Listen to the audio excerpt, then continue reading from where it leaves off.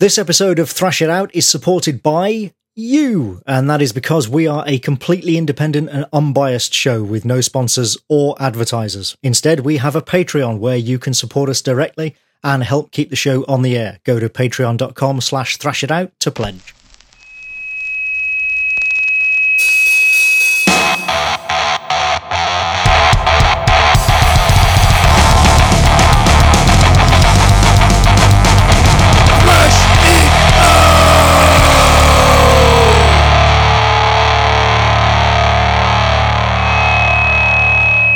This is Thrash It Out, a show where we listen to a heavy metal album and then argue about it. I'm Anthony Johnston. And I'm Brian Latendry, and today we are talking about the 1981 Def Leppard classic, High and Dry.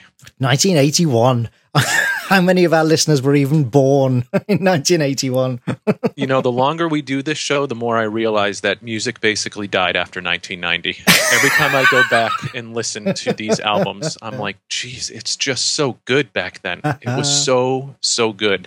I disagree with you on that score. But I know. And it's good to be back. It has been. We just looked at our last episode before the holiday special was November 11th. Yeah, November 11th. It has been a while. And that's, as I've said before, that's entirely my fault. I suddenly got very busy with lots of stuff going on. But we are back, and this is the first episode of Volume 2, first track of Volume 2.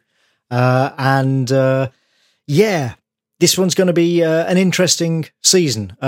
Before we get into any other follow-up, the first thing we have to say is that, of course, in between us recording episodes, and actually just a few days after we recorded the Christmas special, of course, the world of metal lost one of its greatest, if not possibly its greatest exponent, when Lemmy Kilmister died on the 26th of December 2015. And very suddenly. I mean, we knew he was sick, but then there was this understanding that things had started to at least stabilize a little bit, and then boom, and gone. Then they just didn't. Yeah, you and I had discussed. I told you when I saw them at Glastonbury, just on the TV. I wasn't at the show, but I saw the performance on the TV from Glastonbury this year, and I could just tell.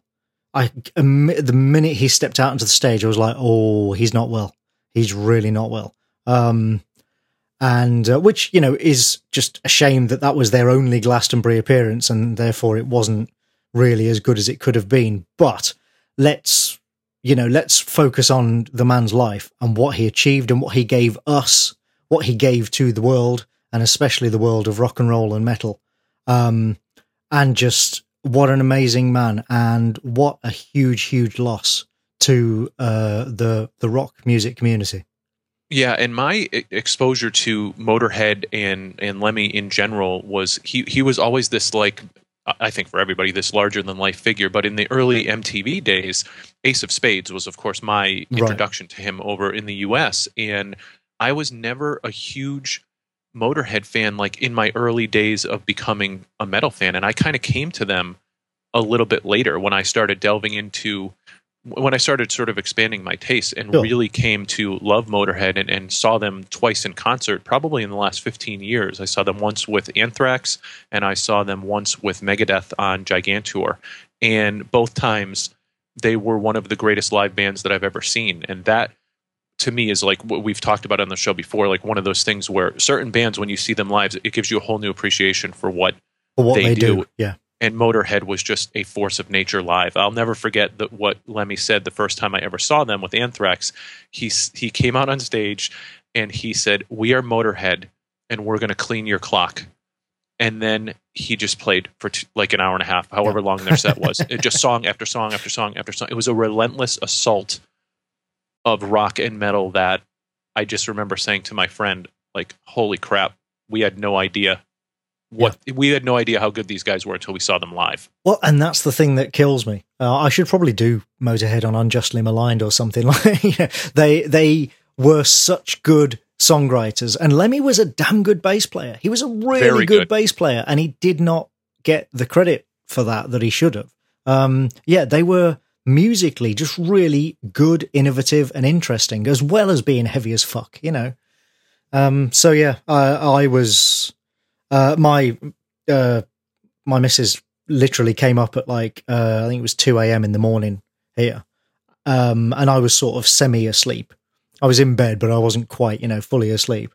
And she was still awake, checking social media and stuff. And she came upstairs and told me and said, like, we've just heard Lemmy's died. And that was it. I didn't sleep for the next, I barely got any sleep that night, basically. Because, well, especially when you start thinking of like, we're doing a podcast about rock and heavy metal, so obviously it goes without saying that this music is woven into the fabric of our entire lives. Sure. And you just start thinking about the memories and the events in your life and the different albums that you could mark a lot of those events by, and bands that you were listening to at the time, and you just start to, you're mourning their passing, but you're also mourning just how involved music has become in your life in these moments that you've shared with these bands, and it's overwhelming. Well, and the shame for me when this sort of when somebody, especially a musician, passes, is that you think,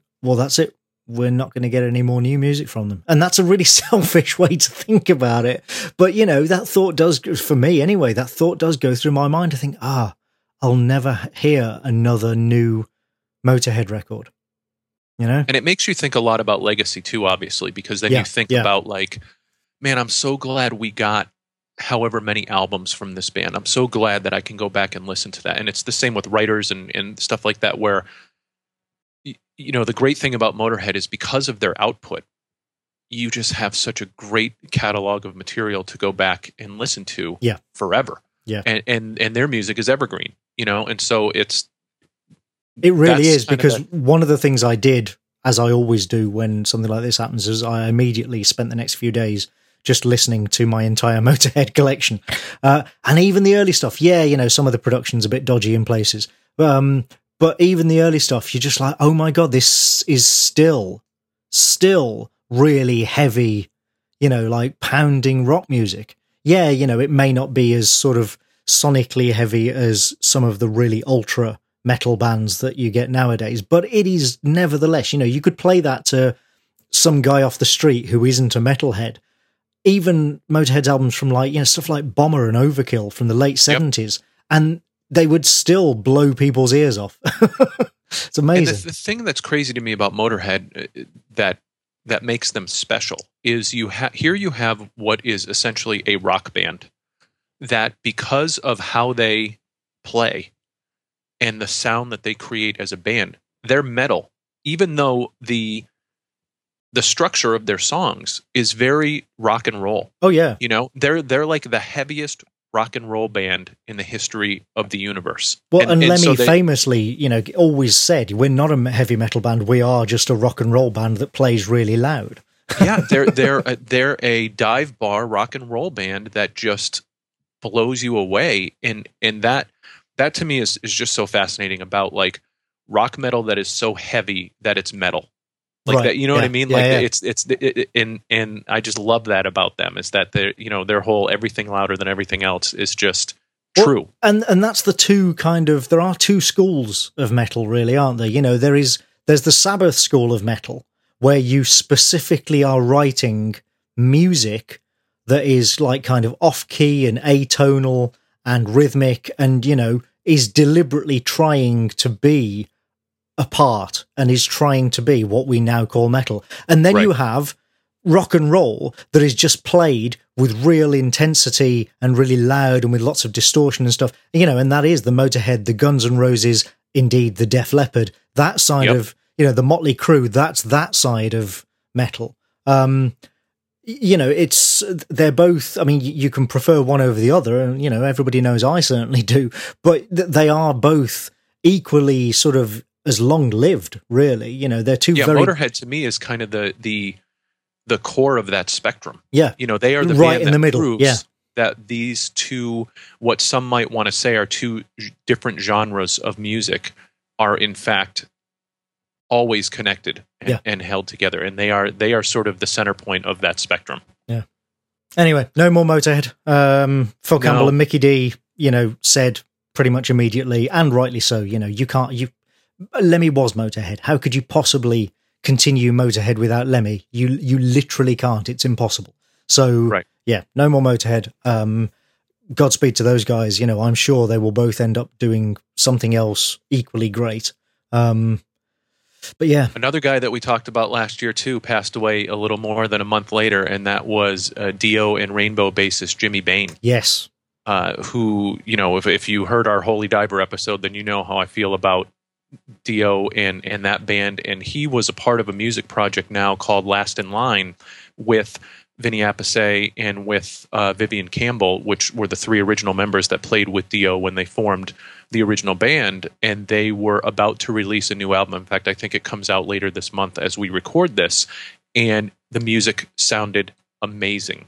I posted a video up on, it's called Star Maker from this band, up on our Facebook page, and it just sounded great. And to lose another guy who I think sometimes would get overshadowed, especially for people that didn't know that band and each of their members, you know, very well. It's easy to overlook the bass player a lot of times, unfortunately. And Jimmy Bain, though, when you go back and listen to those early Dio albums, like he is holding that whole thing together, especially when you have a vocalist like Dio who is kind of all over the place and singing over people's, you know what I mean? Like he paid attention to no structure. So the rhythm section becomes even more important in that band, and so he was just so great. And he didn't look great in the video, you know, that I posted, and some of his more recent appearances, so you could tell that he was getting up there and maybe wasn't doing so well. But yeah, it was sad to see him pass as well. And again, just another guy who we won't hear new music from, but who has this great legacy of stuff that he's done over the years. So I dug out my early albums and started listening to that stuff again. And then, you know, smack dab in the middle of that, you throw Bowie in there, and it's been a rough. Yeah, I was just going to mention Bowie. Time. I mean, Bowie obviously, you know, we can't really talk too much about him on a metal show, because even though Bowie dabbled with, you know, heavy rock at times, he never really ventured into metal. However, anybody who wants to hear me talk about Bowie at length, I will direct them to a couple of shows I did. My other podcast, Unjustly Maligned, after Bowie's death, I got together with my old friend Chris Mitchell and talked about Tin Machine on episode 45. So that's at ump.fm/45. Tin Machine was Bowie's like sort of hard rock side project that he did to renew his creative energies. And is actually, you know, a lot of people run it down, but it was actually really good. And then on the main show of The Incomparable, which is the network where Unjustly Maligned is also published, on the main show, episode 283, we did a Bowie remembrance episode called The Stars Look Very Different Today. And that, just go to theincomparable.com and look for the main Incomparable show, and you'll find that there, episode 283. So you can hear me talk at length about my love of Bowie. And if you are on our Facebook page at all, then you know that David Richardson also does a podcast called Shuffle Sounds, and they did an episode on Black Star. Yes. So you can go and check that out as well. Yes, indeed. Also, just sort of as an aside, I'm not sure if this will be published by the time this goes live, but if not, then if it is, great. If it not, then, you know, keep an eye out for it. But also on the main Incomparable show, we just did an album draft. Anybody who listens to The Incomparable knows that Jason, the guy who runs the network, loves doing drafts. And we did our favourite albums draft. And I was on there. And we just picked a bunch of our favourite albums. There is lots of non-metal on there because I tried to keep things, you know, varied for the sort of listeners. It has a much broader listening base. But naturally, Paradise Lost did get the number one spot from me. Oh. So there is some. And then Shocker. I did a big rundown of sort of other metal stuff at the end in a 5-minute tirade of all of my favorite metal albums, which was quite amusing. So yeah, you can when that's published, you can go and listen to that as well and hear me, you know, ramble on about non-metal music. Well, and speaking of favorite bands, I would be remiss if I did not mention that my favorite band of all time, yes. Megadeth, just released their new album, Dystopia, and it is destroying the charts. They are doing very well with it. It's been critically acclaimed. Good. Yep, very, very... in fact, it was number 3 on the Billboard 200, I believe. Wow. Behind, like, freaking Adele and, like, I forget who else. Whoever's at the top of those charts. Probably Beyonce or something, yeah. So is it a return to form, then? It is without a doubt. It's a return to form, but I will tell you right now, man, if you haven't listened to Lamb of God and you don't know Chris Adler's drumming, his drums on this album are bringing something to Megadeth that I don't think they've had since Gar Samuelson passed, from the early days of Megadeth. Right. And I just heard an interview with Chris Adler on the Eddie Trunk podcast, which is a great podcast everybody should check out. If you ever watch that metal show, he's the host of that. And he has a radio show where he interviews people. And Chris Adler was basically saying that Megadeth was his favorite band of all time. And so when Dave Mustaine approached him about drumming for Megadeth, he lost his mind. He's a huge Gar Samuelson fan. But his bass technique and just the way he hits those skins, man, it just brings a whole new element to the Megadeth sound. And then Kiko Loureiro from Angra, who is their new guitar player, has the flair of a guy like Marty Friedman, but also has a style that is very distinctive from him as well. And so this is a super heavy album, and it's back to this sort of snarling, venomous, growly type of stuff that I would hope to get from Mustaine, as opposed to the love songs that were on the last Super Collider album. So yeah, it is a return to form for them for sure, and it's the best album they've put out since Endgame in 2009, which was my last album that I really loved from them. But yeah, super excited just to have one of my favorite bands putting out great music again. And we get Anthrax later this month, which everything I've read and heard about that album as it's starting to leak out now is just fantastic as well. So you've got Slayer, who put a fantastic one out last year. You've got Megadeth, who is right back there with a sound that you'd expect from them. And now you have Anthrax. Their album is called For All Kings, and I think it comes out the last week of February. That's coming out soon. So for the big four, the three of them that still make music these days are putting out some of the best albums of their careers right now, which is really awesome. Fantastic. Also, along those lines, not the big four as we've discussed, but part of maybe the big 10. Testament are working on a new album. I know. It's called The Brotherhood of the Snake, and it is supposed to be out sometime this year. I cannot wait for that, because their last album, Dark Roots of Earth, was just amazing. So heavy, so good. Totally agree. Love that album. So yeah, and I think I saw them on that tour. Oh, probably. They're tour all the fucking time. Ever since Chuck Billy got recovered from the cancer scare, they've just seemed to have been touring constantly.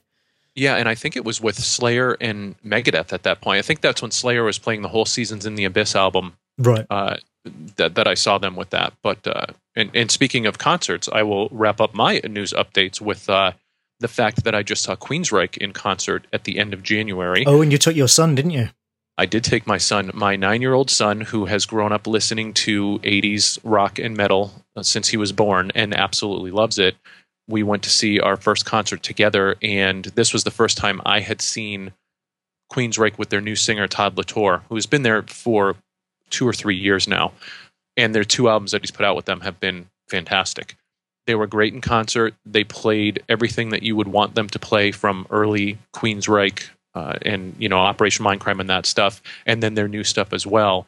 And it was a small venue. The Worcester Palladium is a pretty small venue, and we just had a great vantage point. I'll put up a couple pictures if I haven't put them on the Facebook page yet, I'll put up a couple ones. But he was mesmerized, and for me, watching him watch this show and just be completely blown away by the live experience was like, this was the beginning. Right. It also was the graduation from the stuff that he's been listening to for so long. And so you are ready, my son. Yeah, and I did make him wear earplugs, and for the first time I wore earplugs. And I was always one of those guys who were anti-earplugs at metal shows and stuff like that, but I believe that I have a low-level case of tinnitus from all of my years of not wearing earplugs at concerts. So I decided that if I wanted to model for him the fact that he needed to wear those, and he didn't want to wear them. He was like, I don't want to wear earplugs, Dad. And then in between bands, one of his earplugs came out, and just the music playing on the radio as they were setting up the things, he was blown away at how loud it was. So he got it, right. And he wore them after that. But he loved it. Literally the second the lights came up after the show, he just turned to me and said, that was awesome. Excellent. And so, yeah, I'm super psyched about that. And it was great to see Queensryche again. And I see Megadeth in March with Suicidal Tendencies. And I cannot freaking wait to see that. And are you taking him to that as well? That one is not an all-ages show, and that's a problem that I've been seeing around here, is a lot of the venues that have metal shows around here are not all ages. Is that because they serve alcohol, or? It is, but so does the Palladium, this place that we went to, and they've always been all ages. And it's a place where there's a heavy metal and horror convention that we do in October called Rock and Shock that has concerts all day. And we know the person who books the shows for this venue, and they have a sister venue in Hartford, Connecticut, which is about an hour and a half away from where the one in Worcester is. And they're both all ages. So I know at least I have two places that I can take him to see these shows. But yeah, it's a bummer because he wants to see Megadeth because he knows that that's my favorite band, and he's heard enough of them over the years that he's pretty familiar with their catalog. So excellent. Yeah, passing on to the next generation. Yes. All right. Okay. Just before we get into the album, one other thing, we have had some new patrons, which I believe you have the list of. Yes, so we have Jack Chambers, we have Mohammed Saman, we have Nils Liebscher, we have Phil Toretto, and we have Brendan Cahill, who all have joined the Patreon since the last time that we recorded, and we thank them for their support. And we've also had a bunch of people who have gone onto Twitter and have gone onto our Facebook group and have been spreading the word about the podcast, and we're just continually thankful and humbled by the support that the show is getting. And you know, even when we're on a brief hiatus in between seasons, to see the show gaining momentum is just really exciting, and made us like chomping at the bit to come back and start, you know, season 2. Volume 2. Volume 2. I do that all the time. You keep saying seasons. We're not a TV show. One of these days you're going to reach right through the computer and throttle me.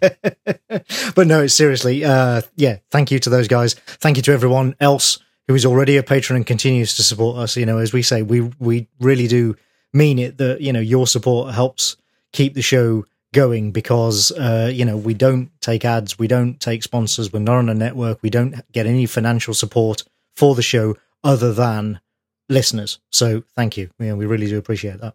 And the other thing that we're thankful for is just the continued stream of great music recommendations that keep coming from people that listen to the show. So one of my favorite things is when someone will go on Twitter or will go on the Facebook page and talk about how they had never heard of a band that we had talked about, or they had heard of them only in passing, and they went and checked out their catalog and they're a fan of them. Well, for every one of those, we get like 5 recommendations. We get them back, back the other way. Oh, it's unbelievable.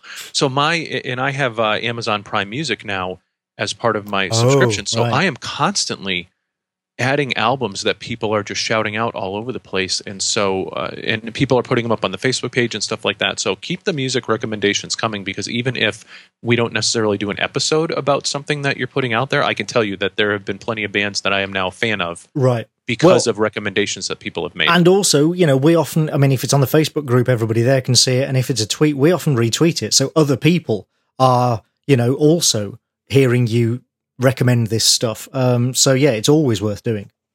Totally. There was, what was the latest one on the Facebook? I think it was Triosphere was the one that we got on Twitter from Brendan Cahill. That's it, Triosphere. Yeah. Oh, was that on Twitter? Sorry, not on Facebook.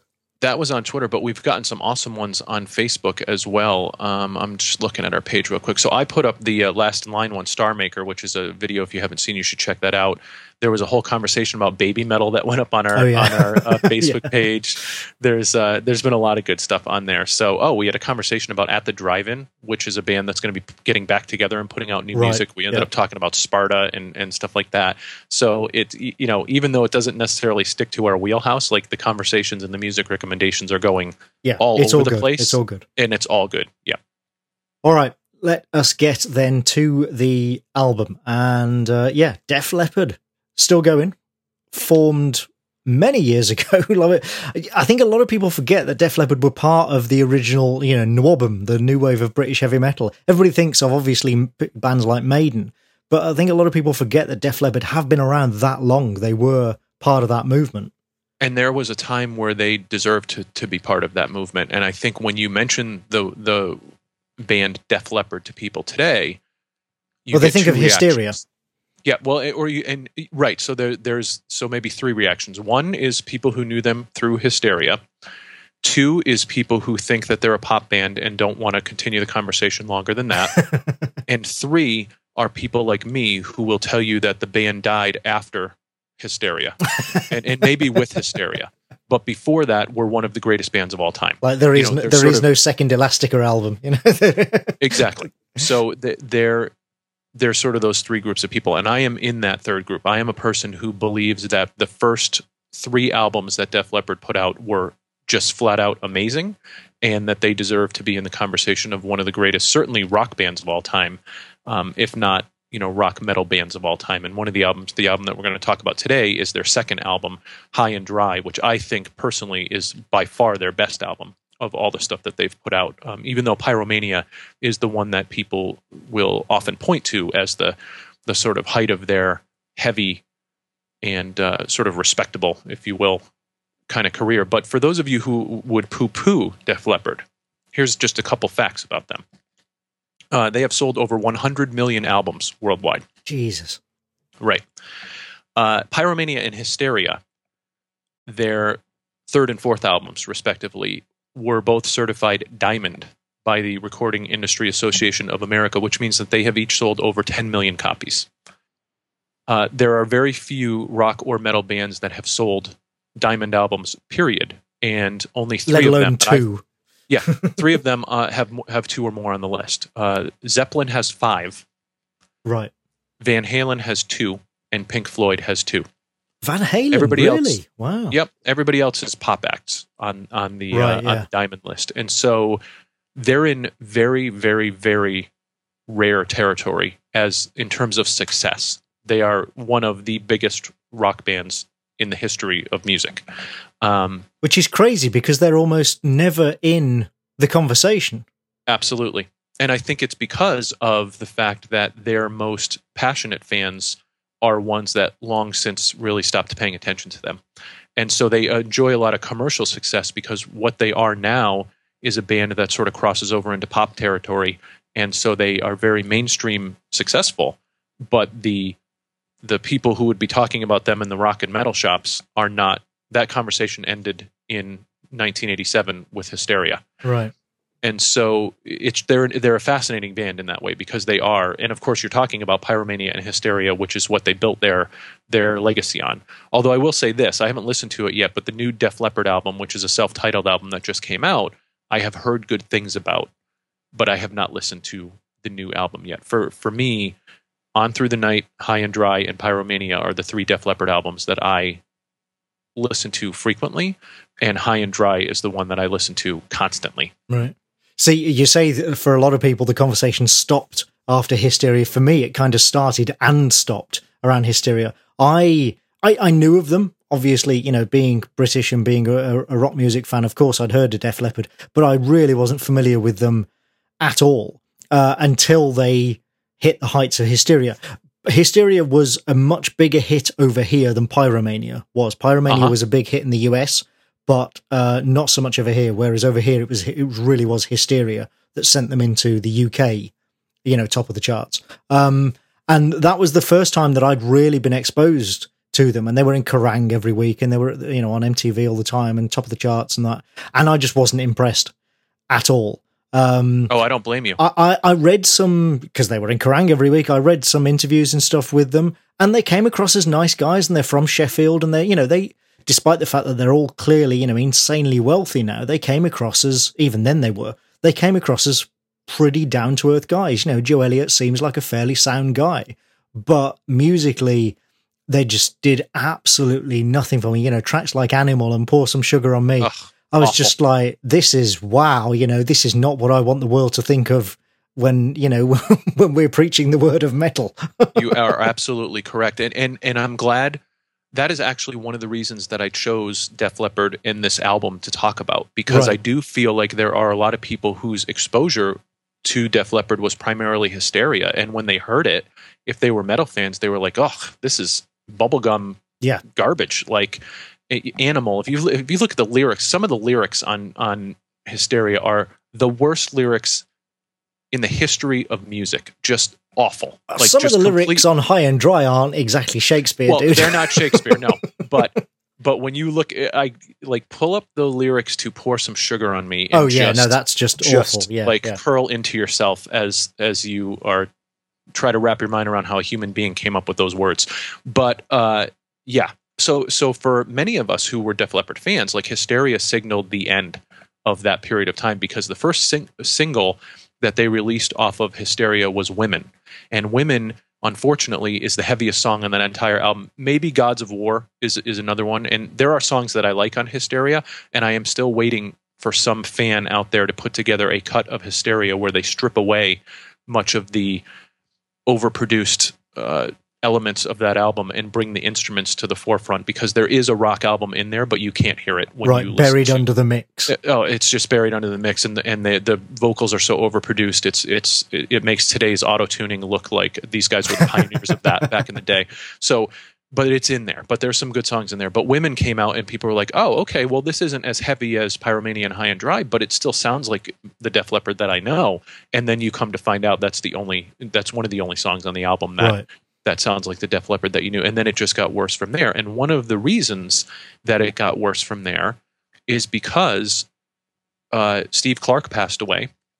He passed away after Hysteria, but by the time Hysteria came out, they had already parted ways with Pete Willis, who was the original guitar player, along with Steve Clark of Def Leppard. And as you'll hear on this album, High and Dry, Pete Willis and Steve Clark together were a bluesy, very AC/DC influenced guitar duo that gave Def Leppard their signature sound in the late 70s and early 80s.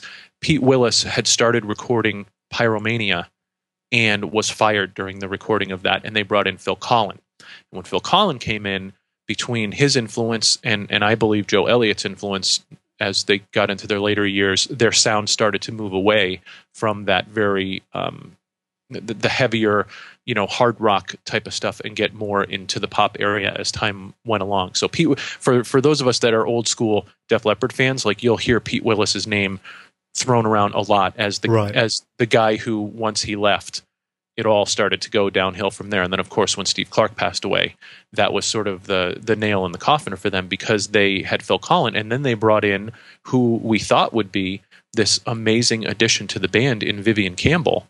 But Vivian Campbell is the Kirk Hammett of Def Leppard.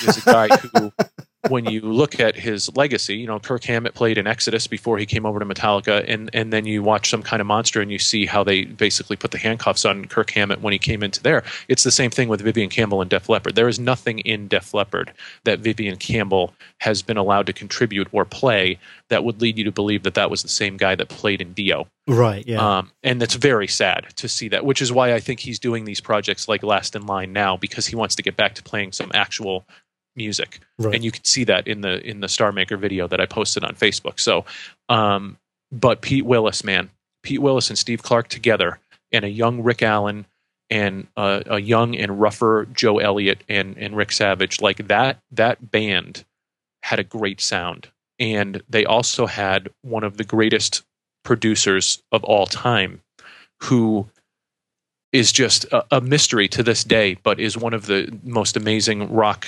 producers of all time, which is Mutt Lange.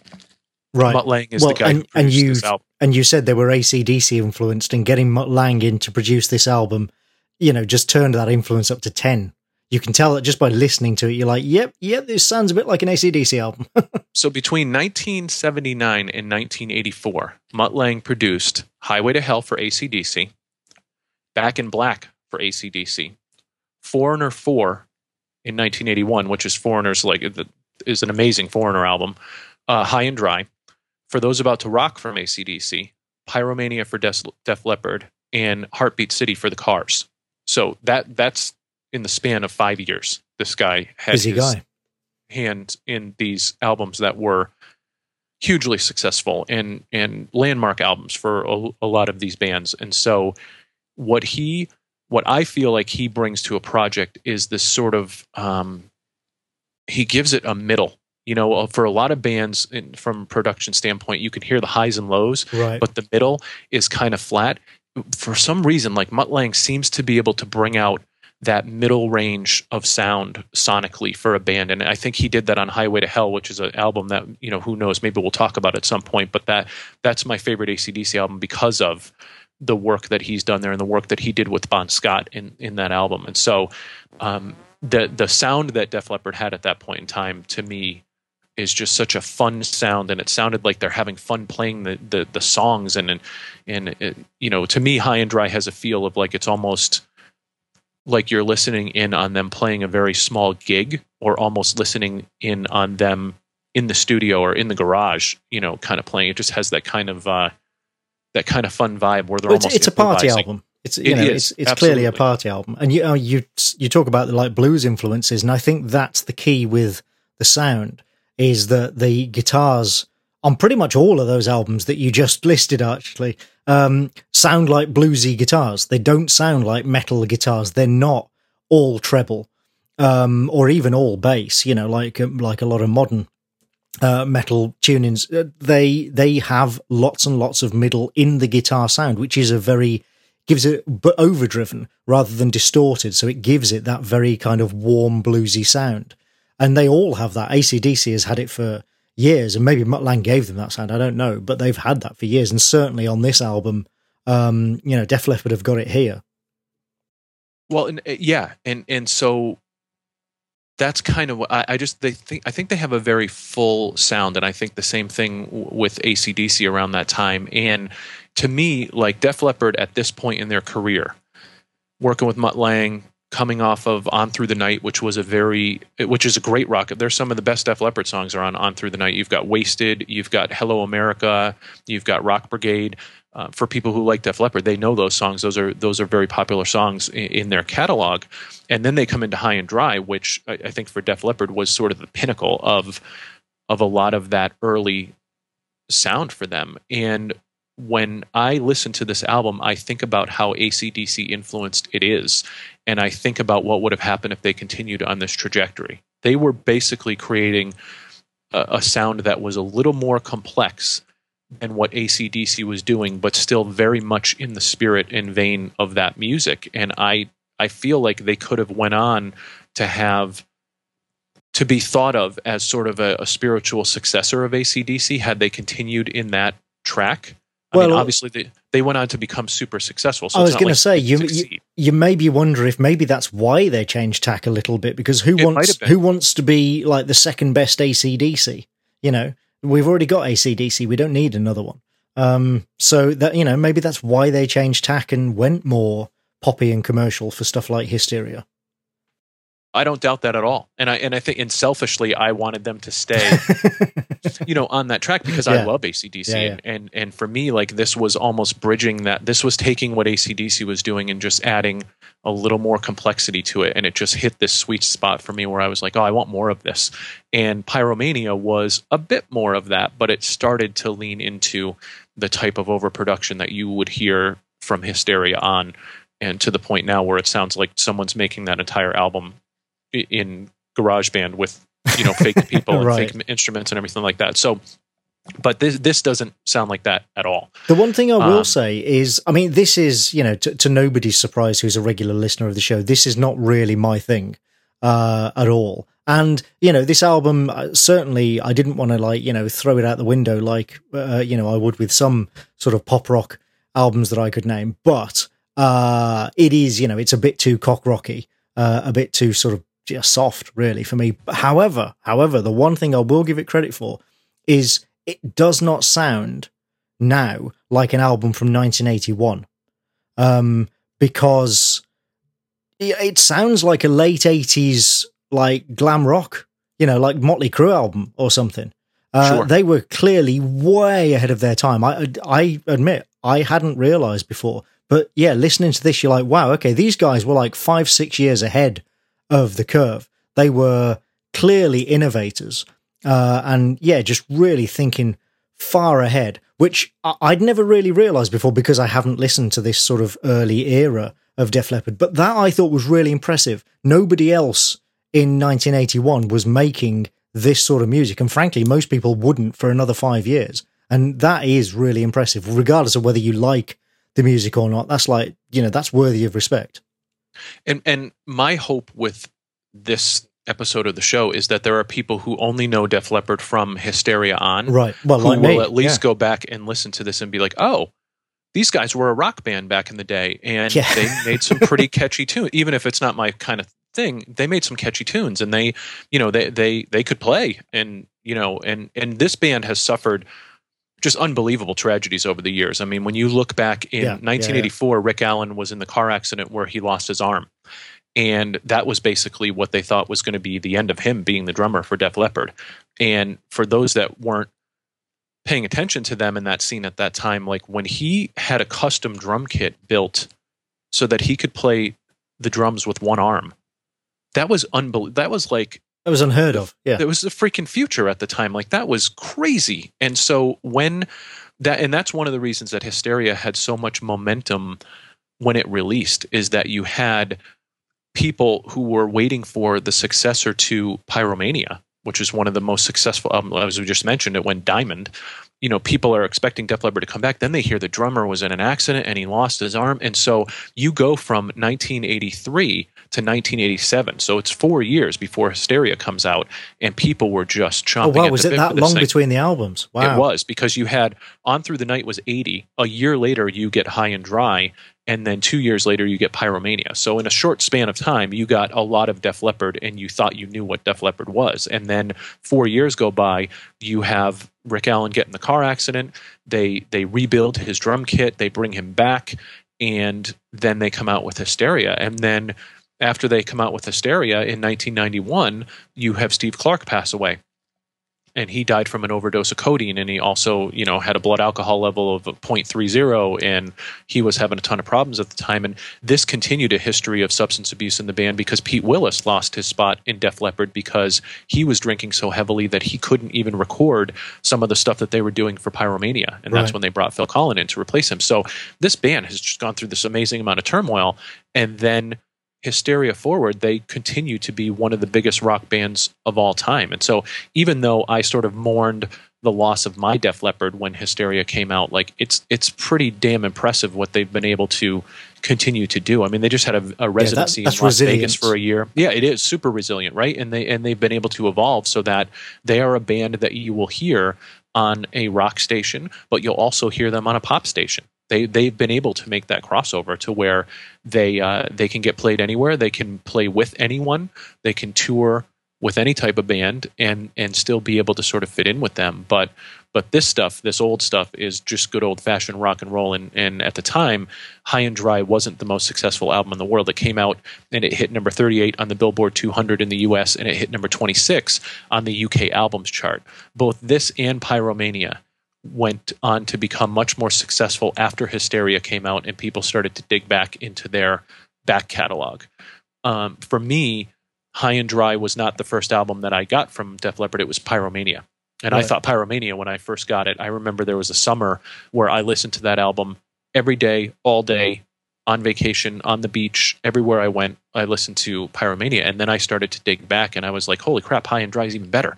And so then it just became one of my favorite albums of all time. But I think it's worth saying that even 26 on the album charts in the UK is actually not bad, because we're talking about a time where people used to sell a lot of records.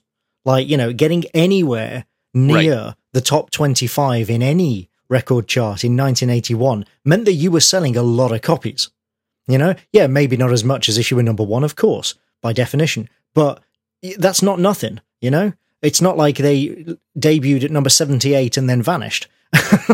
And just to give you an idea, they were opening for Ozzy at the time that this album came out. That's who they were. They were touring with Ozzy Osbourne when this album came out. So they were in that scene, and they were a part of it at the time, more on the metal side than on the sort of pop rock side. Right. Well, although, you know, Ozzy's solo stuff, you know, definitely veered away from the, you know, from the metal of Black Sabbath, more towards the kind of mainstream rock sound. Yep. So actually, yeah, I can imagine that probably would have been a really good fit.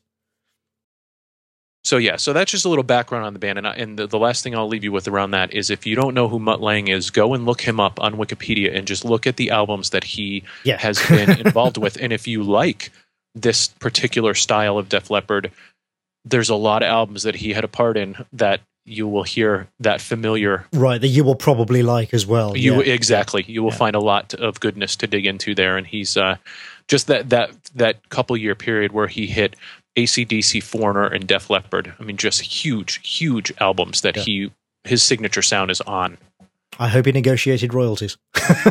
You know, what's funny about him is he's like this mystery man who doesn't like to be interviewed. If you search for him online, you'll see like 1 or 2 pictures of him because he has a history of buying the pictures that people take of him and not allowing them to be put out there. And even in this internet age, like, you will not find a lot of interviews with Mutt Lange. He does them very few and far between. He was married, I think, to Shania Twain for a bunch of years. There's some other drama that happened in his life, but as a producer, like, he preferred to be in the background. And you know, so his work is out there in a lot of big names that he's worked with, but he's not out there. All right, so yeah, High and Dry, 1981, 10 songs, 43 minutes. It's about, you know, that's fine. So that's an average of 4.3 minutes, I guess, per song. Which is, yeah, you know, we've talked about album length before, and that's fine. And it goes quicker than that even sounds. Like, when you're listening to it, by the end of it, it doesn't feel like you've been listening for 3/4 of an hour. No, they do not waste time in between tracks here. These tracks, even there's a couple that are meant to flow into one another, but in particular one, but they don't waste time in between. And this album was reissued in 1984, and it actually had a remix of Bringing On the Heartbreak, and it had another song called Me and My Wine, which is a decent song, but you don't miss it on this main cut of 10 tracks here. This is the album. So we start with track 1, Let It Go.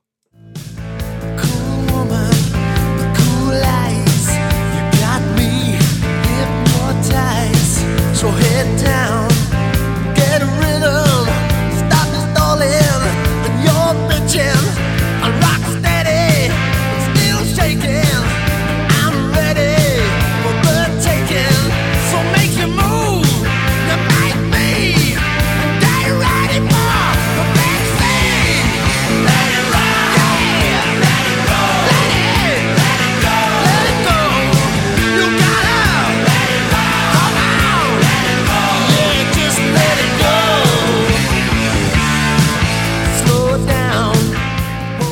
We do start with track 1, Let It Go, and I think what you can immediately hear is that bluesy slide riff that they sort of start with, and I love it because I think it's a great sort of announcement song where you hear the riff and then you hear the cymbals crash in, and you know exactly what you're getting from this album, from this song. Yeah, this song is saying this is what this album is. It's a straight ahead rocker. What I like about this song and all the songs in this album is I feel like they're a little bit deceptive. And to go back to what you were just saying about Motorhead a little while ago, this is a band where if you take a step back and you listen to them, it just sounds very simple. But if you spend a little more time with some of the riffs and some of the ways they're layering things in each song, it's a little bit more complex. And I actually pulled up an interview that a guy by the name of John Styx, who used to be the editor of a magazine called Guitar for the Practicing Musician, he did a book about Def Leppard songs, and it was called, I think, Play It Like It Is, from 1983. And in the beginning of it, he interviewed Steve Clark about some of these songs. So for some of these tracks, I'll have a Steve Clark snippet of what he said. And what he said about this one was, it's a little more straightforward than anything we did on Pyromania, but it's got some subtle things happening in it to make it more of a song. On the A section of the first go-around is one open note. Then the section is played staccato. Then the next time there is another rhythmic variation, but it's always the same note. So we play it with a slightly different feel each time around to keep it from getting boring. This song has become a standard for us live. That description that he just gave, to me, is something that you hear throughout this album. You will hear the same basic notes and chords played in slightly different ways in the second verse, in the third verse, and I love that because it makes you keep paying attention.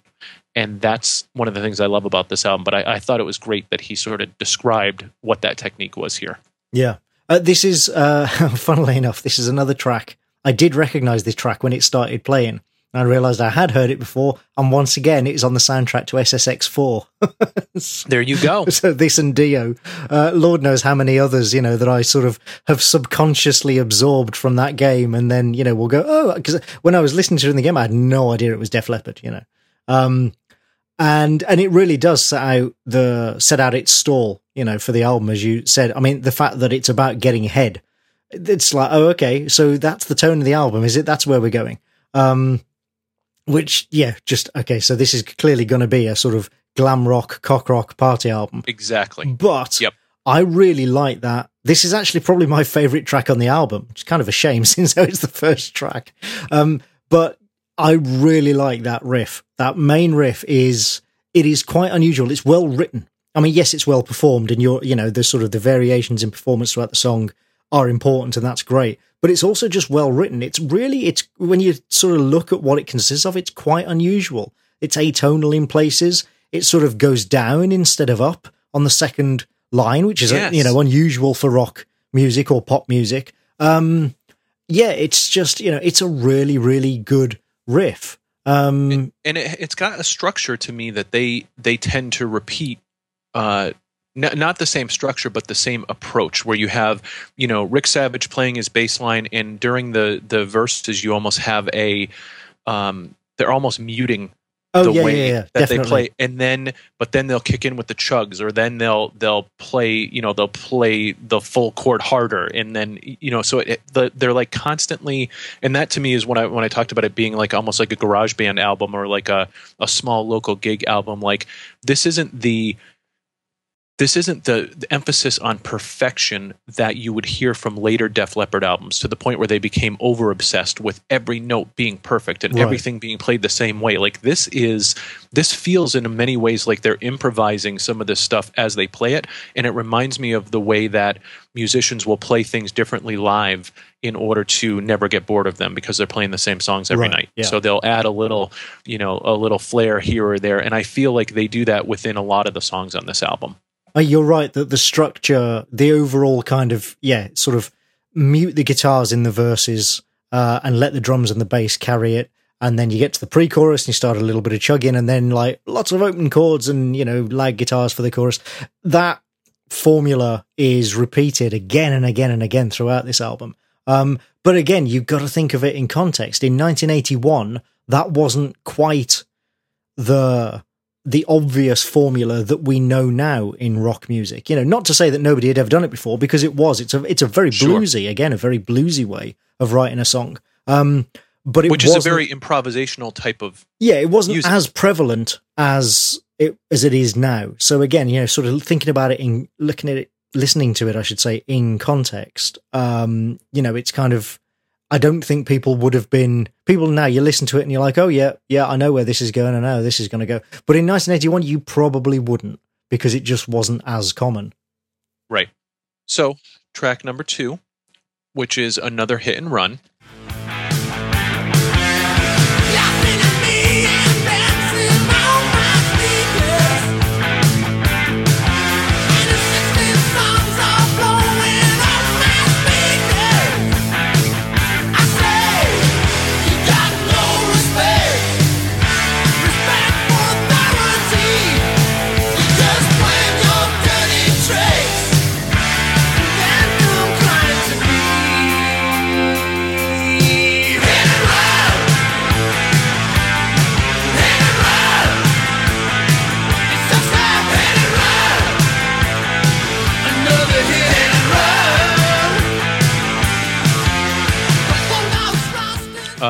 In this song, you get the crash right out of the gate, right? So you get the cymbals and the chord, and then they dial it back again a little bit. And this is another one where you have the sort of subtle playing over the chords, and then it kicks in with bite.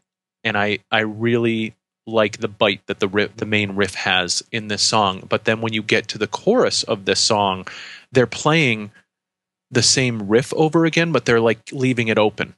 You know what I mean? Like they're not closing it off after they play it. And I just that to me, like these are the little hooks that keep me coming back to this album over and over again, because I just love the different ways that they're playing that stuff, even though it's basically the same riff throughout the song. Yeah.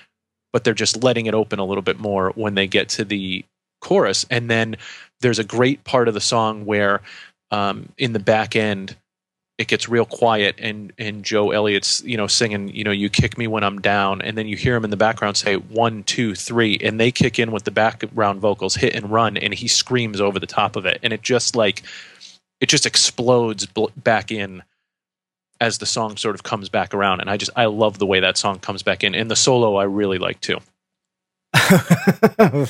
Yeah, I was a little disappointed that this track slowed down, to be honest. After the first track, I was expecting the next one to be another real rocker.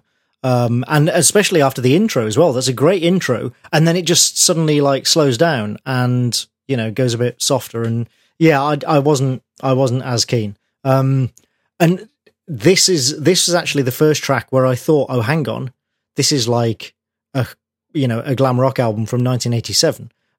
Except, of course, ironically, lyrically, it's not cock rock at all.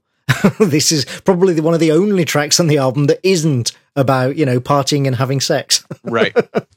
And this is actually, you were talking about the solo, but for me, this is the track where I made a note that, like, the solos, there are only a couple of tracks on this album where the solos, for me, really kind of grabbed me. I didn't think the solo on this it just doesn't do anything for me, Yep. It also doesn't help that the guitar tone on this track seems different to the first track, and feels really thin. There's not a lot of sort of beef to it at all. And when you combine that with Joe Elliott's voice, which is, of course, really kind of high-pitched and, quite reedy in places, I don't know, the whole track just feels a bit sort of lightweight to me, a bit thin in the sound, and it doesn't really grab me. Well, the next song is probably the most AC/DC song on the album, and that is High and Dry, the title track.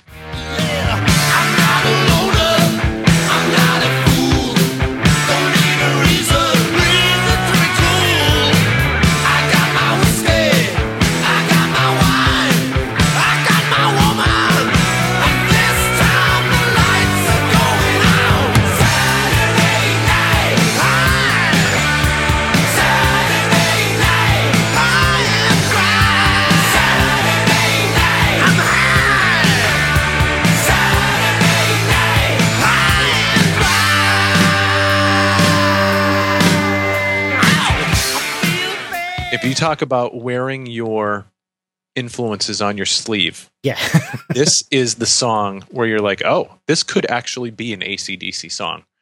Well, or again, a Motley Crue song from 5 years later. True. Yeah, sure. But definitely, like the main riff is very AC/DC, and Steve Clark said of this riff, he said it's just a riff that we came up with in rehearsal. The song seemed to take shape from there. It's a classic sort of rock song form. Pete Willis did the solo on this one, and here in the solo, you can totally hear Pete Willis's influence from Angus Young. Like, he is channeling Angus Young during this solo. Without it, you can almost picture him strutting in your mind. In fact, if you look at some of the old Def Leppard videos, you can see that Pete Willis, even on stage, had sort of at times Angus-like presence on stage. So for me, being a huge AC/DC fan, like, that's another reason that this music just sort of sucked me right in. This is also a song where you start to hear their love of pick slides, because they do that a lot on this album. And this was one of the songs where you get a lot of pick slides. But High and Dry, and it's about going out drinking and partying on a Saturday night. So, as you mentioned, this sort of fits with that overall tone of the album being a party album, and it's the signature example of that, I think, on this album. Yeah, I'm going to have to go back and listen to it, actually. I hadn't noticed all the pick slides. I like a good pick slide, and I hadn't noticed that they were all over this album, actually. Has some epic pick slides on it. And what I like about this song, too, though, is there are times where it sounds like they're playing which is 4, that it's 4, sure, strums, where when you listen closer to it, it's 5. It's right, as opposed to and you can hear that difference. And sometimes they might even just play it 4 as opposed to 5. And that's another one of those things where you're kind of listening like, is that an extra strum in there or not? Like, I just love that which otherwise than that, it's just a very straight ahead rock and roll song. Although I do love the fact that he's channeling Angus in that one. So, of the first 3 songs, 2 of them are those sort of party style, straight ahead bluesy rock and roll songs. Do you know how much, if any, involvement Joe Elliott has with the actual musical songwriting? Because I know he is a musician as well. He's not just a singer. Well, I can tell you that because didn't he originally join the band as a guitarist?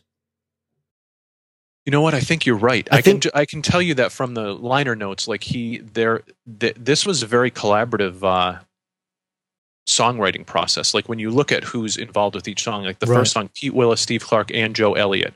Hit and Run, Rick Savage, Joe Elliott. High and Dry, Steve Clark, Rick Savage, Joe Elliott. And so there didn't seem to be like one person who was directing all this. And Joe Elliott's name is on almost all of these songs. Right, so but I wonder, is that just instrumental? Right, but that's the thing. Is that just because of the lyrics, or is it, did he have an I only ask because we haven't really talked about his lyrics yet. And, I'm always, especially with a band like this, where you have such an obvious lead vocalist frontman, I'm always intrigued to sort of know how much involvement does this guy have in the music, or does he just get presented? Because a lot of bands do this. They'll just we'll write the music, and then we'll present you a song, and you write words and a melody to go with it. There's plenty of bands, and good bands. I'm not knocking it at all. There's plenty of bands that do that. But there are also obviously bands where the lead singer is a musician themselves, and they are more involved, and they are involved. They get together with the guitarists or whoever, and actually musically put the songs together as well. I mean, Anthrax being a good example. My understanding of Joe Elliott is that he is musically involved in the band, because when you read interviews and hear about what their musical style is today, a lot of that points to Joe Elliott's influence. Oh, really? And so, right. Yeah, and so I think that there was a better balance of that at this point in the band, where you had, your Pete Willis and your Steve Clark, who were very rock and roll, bluesy oriented, and found a balance with Joe Elliott in creating those songs. I don't know that for sure, but that's sort of what my educated guess would be, is that he was involved very much in the songwriting, but they just had a better balance of influence at the time. And as the band went on, Joe Elliott's influence became more and more, which is where their musical direction, and I think Phil Collen fits more into Joe Elliott's camp in terms of their musical preferences and stylings, and so I think that's where you really saw the band go in a different direction. But but I think he was involved in a lot of the actual songwriting. Although maybe one of our listeners would have some more. If anybody knows, by all means, let us know. We never profess to be experts on this show. Yeah, I'm sure my buddy John will chime in at some point, because he is a Pete Willis disciple, and this band is. This is now the second band of the two bands that I always cite when I talk about the fact that they are two completely different bands. Like Queensryche, Def Leppard is a band that in their early albums were a completely different band than whatever their Turning Point album was. Right. For Def Leppard, it was Hysteria, and they became something that didn't even resemble what Def Leppard used to be. And for Queensryche, it was after Operation Mindcrime, they ceased to be the Queensryche that everybody knew them by. And so... it's like pre and post Fish Marillion. Right, absolutely. Yeah, completely different band. Even though only one band member changed, like the sound, you would not recognize them as the same band. And so that brings us to the quote-unquote ballad on the album, which is Bringing on the Heartbreak. Sorry, but it's true. You're bringing on the heartache, taking all the best of me. Oh, can't you see? You got the best of me. Oh, can't you see? You're bringing on the heartbreak, bringing on the heartache. You're bringing on the heartbreak, bringing on the heartache. Can't you see? Yeah, we're only 4 tracks in, and here comes the ballad. But it's not as ballady as most of the Hair albums that I listened to during the 80s. Like, when I think of Kicks Don't Close Your Eyes, when I think of Cinderella, when I think of, even some of the stuff that Dokken did, like it is a sort of sorrowful sort of tune, but when they get to the chorus and stuff like that, like there is some bite to the riffs in this song, and it comes in heavy. But it's definitely a ballad. I mean, there's no arguing that for sure. Wasn't this one of their sort of early hit singles in America as well? It most definitely was. It was the song that before you knew them from Pyromania, you saw this video in heavy, heavy rotation. And I think that was probably the first time that I heard Def Leppard was Bringing on the Heartbreak. But again, if this is your first exposure to Def Leppard, I probably saw them plenty of times on, MTV. This was pre-Headbangers Ball. They were in a lot of this early rotation, but they weren't someone who I was like, oh, I got to go out and get that album. Right. It could have been literally any other song on the album would have had me hooked instantly. This song, it was a good song, but you don't want to It'd be like If Nothing Else Matters was like the first Metallica song you heard, Which I'm sure for somebody it was. It probably was, yeah. For a rock and metal fan, like a ballad, you don't want that to be your entryway into a band, because for a lot of us, it just means that we won't check them out even further, know? And so I think it was either Foolin' or Rock of Ages on Pyromania when those videos started to go into heavy rotation on MTV. That was like, oh, wait a second, we need to check out more of this Def Leppard. So for me, it was like Pyromania and High and Dry almost came out together in my mind, because it was Pyromania that led me to immediately go and pick up High and Dry. But there's some pretty cool lyrics in this song. I mean, you mentioned Joe Elliott's lyrics and how they're not great. This is an album where I could give a crap about the lyrics almost on this whole album. There's maybe 2 or 3 songs on this album that I even pay attention to singing the lyrics in my car when I sing. And they have good catchy choruses and stuff like that, but Joe Elliott has a tendency to mumble through his lyrics, even though he's screaming half the time and you don't even know what he's talking about. And that only gets worse as his career goes on, to the point where then you look at some of the lyrics and he actually is writing gibberish, so it makes it even worse. But yeah, the lyrics aren't a huge thing with me. But they would throw out some like mysterious lyrics. So you're listening to the song and he's talking about, you're such a secret, misty-eyed and shady. And it paints a nice picture of this mysterious lady that, he falls for and brings him nothing but heartbreak and that kind of stuff. So maybe it's because this is a ballad that I actually paid attention a little bit more to the lyrics on this song. But yeah, Joe Elliott, not somebody who I want a book full of his lyrics to keep next to my bed at night. Although, one thing I will say, I admit I was expecting to be kind of rolling my eyes at 1981 Sexual Politics throughout, most of this album. And actually, they're not bad on that front. I mean, yeah, the first song is about getting head, and this one is about, a mysterious gypsy beauty, which I'm pretty sure you couldn't get away with now.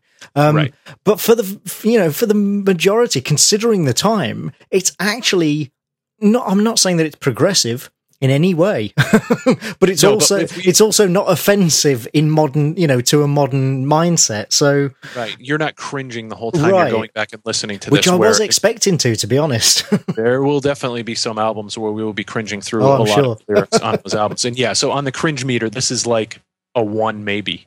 This is very low on the cringe meter. This song does also bring home that they were heading towards that big stadium sound, and especially the drum sound that they had by the time of Hysteria. Because, I mean, the song's built in that fashion, but also if you listen specifically to the drums during the chorus, they are proper power ballad, that sort of classic stadium reverb sound on every snare, and it's only on the choruses. Once they get back into the verse, it's just a regular snare sound. But come the chorus, it's and this is what Steve Clark had to say about in 1983. Keep in mind, this is when that interview was done. He says about Bringing on the Heartbreak, it's always been a special song for us. We haven't done too many songs in this way. So I think that tells you the time of the interview was 1983, because then they did all of their songs that way. But at the time, he said, we haven't done too many songs in this way.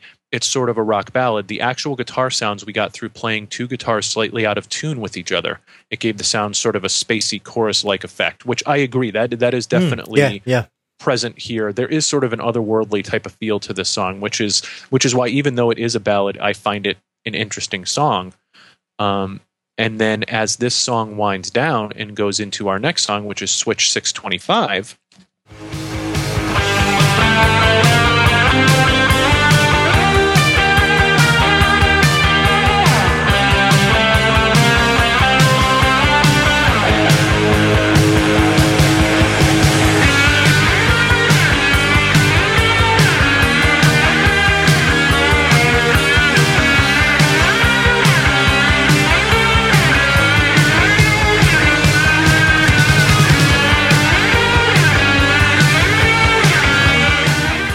in the MP3 versions of it that you will get nowadays off of Amazon or wherever you're getting your music, there will be a pause in between. But on the cassette of this and on the vinyl of this, these songs roll right into one another. So Bringing on the Heartbreak ends, and that bass line continues through the end of Bringing on the Heartbreak and rolls right into Switch 625. My iTunes actually did roll straight through. Oh, did it really? Yeah, to the point where I was making my notes about Bringing on the Heartbreak, and suddenly, towards the end, I started typing, wow, actually, this is more like it. I love this riff in the coda. And then I looked at it and realized, oh no, it's the next track. It's an actual whole song in and of itself. A 3-minute and 3-second song, to be exact. And this is what Steve Clark said about this. He said, I had this basic intro riff and a chord section. I thought it would be good if we tried to put all these different melodies over the top of each other. It's an idea that we later explored on Pyromania. At the end of the song, there are 3 different sections coming together. It's difficult to do because it sounds very cluttered if you don't do it right. But because the idea worked here, we decided to do it on Pyromania. It was really part of Heartbreak because we didn't know how to finish that song. We decided to go right into Switch 625. I did a solo on Heartbreak, but in the instrumental with all these guitar things going on, it seemed pointless to do another solo. So just some sort of insight as to why the song is structured this way. One, they couldn't end Bring It on the Heartbreak the way they wanted to, so they rolled it right into the next song. And I like the core riff in this song. I think the core riff in this is one of the best on the album. I really, really like it. I actually think it's kind of a shame that this is an instrumental, because musically it is one of the most interesting things on the album. And if they had made it like 2 minutes longer and, you know, stuck some lyrics in there, this may actually have become my favorite song on the album, because musically it is great. I wish the rest of the album was more like this. Yeah. And it's a cool way to end the first side of the album. So this is the last song. Oh, is it the last song on side 1? Right. So you went out of Bringing on the Heartbreak, you went into Switch 625, which to me is a good palate cleanser off the ballad. Well, and it even has, dare I say it even has an almost goth rock progression going on there in the middle of the song, about sort of maybe just past the halfway mark. You get the repeated scale, where the scale doesn't change, but the chords are changing underneath it, the power chords underneath it. And you kind of, if you listen to that in isolation, you could be like, oh, that's a bit goth. Is that also where they're singing over the top of it? Just the background, like, I don't. And it's going dun dun dun dun dun dun dun dun dun. No, I don't think so. I'd have to sort of, play it to you and go that bit. But no, I don't think there's any lyrics over that. Yeah, but it's really good, as I say. And I didn't even realize that it was a separate track the first couple of times I listened through the album. A lot of times those tracks feel like filler, or they just don't work with the rest of the album. And I do feel like Switch 625 really flows out of Heartbreak well. I mean, you just said it feels like it is just an extension of that song. Yep. So it feels like it fits good here. Yeah, absolutely. And the best part of that song, in my opinion. Yep. So then we flip over to side 2 of our cassette or our vinyl. And we start with track 6, which is You Got Me Running. Oh, no. Never thought I'd feel so low. You got me running. You got me running, but I ain't gonna hide. And yesterday, everything seemed okay. Yeah, you better run and hide away. Oh, you better hide. Yeah.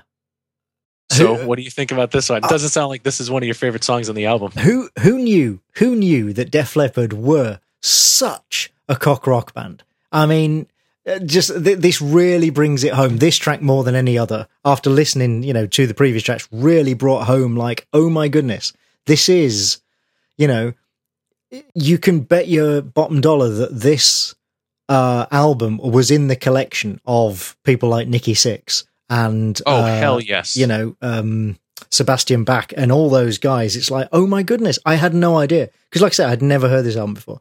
But yeah, listening to it, and especially with this track, I'm like, wow, this is. See, here's the thing, I can absolutely see the appeal. If this is what you're into, or if this is what you were into in 1981, I can clearly see the appeal of this album. It is well made. It is quite innovative. It is very, very, sort of party time glam rock. And in 1981, it would have sounded very, very fresh. And if that's what you were into, if that's what I'd been into, I would have run out and bought it. And I probably would have the same love for the album that you do now. But that's never been my thing. Sure. And even in 1981, I was actually listening to a lot of pop music, but it was stuff like Adam and the Ants. Sure. And rock-wise, I was already listening to like Genesis, Sabbath, and Motorhead. So Yep. this is just, it's not my thing. But like I say, and this track really kind of crystallizes that feeling that if I had been into this, I absolutely would have loved this album, I'm sure, because if you're gonna do that sort of music, this album and this track especially kind of crystallizes it. It really is, very well done form of that style of music. This second half of this album, for me as an old school Def Leppard fan, features two of the greatest songs that they've ever written, and this is not one of them. However, this is not one of them. Oh, I'm surprised. No, not one of them. However, it is exactly what you just said. What I love about this album and this time of Def Leppard is that they were having fun. And this album there's a lot of songs on this album that are just straight fun rockers, and this is one of them. And I feel like this album is just perfectly encapsulates like the energy that they brought to this period of their music. And Steve Clark even says here, he says, this is more of a pop song. We just decided we wanted to have a bit of fun. I did the staccato eighth section with a Police sort of feel over the heavy riff at the beginning. So, which I totally can feel the Police feel in the beginning of the song, the way that they play that over the riff. And I love that about the song. This is also a song that features some crazy pick slides, especially when you get into the solo.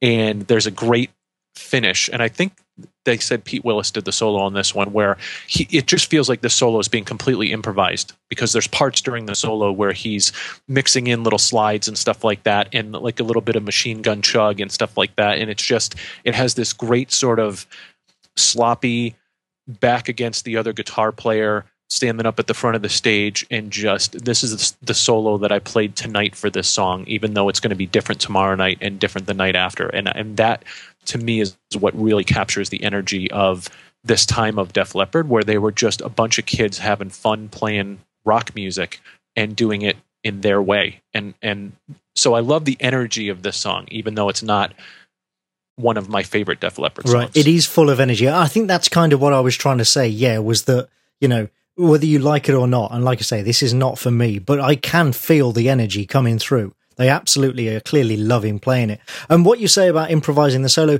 actually, that might even have been the case.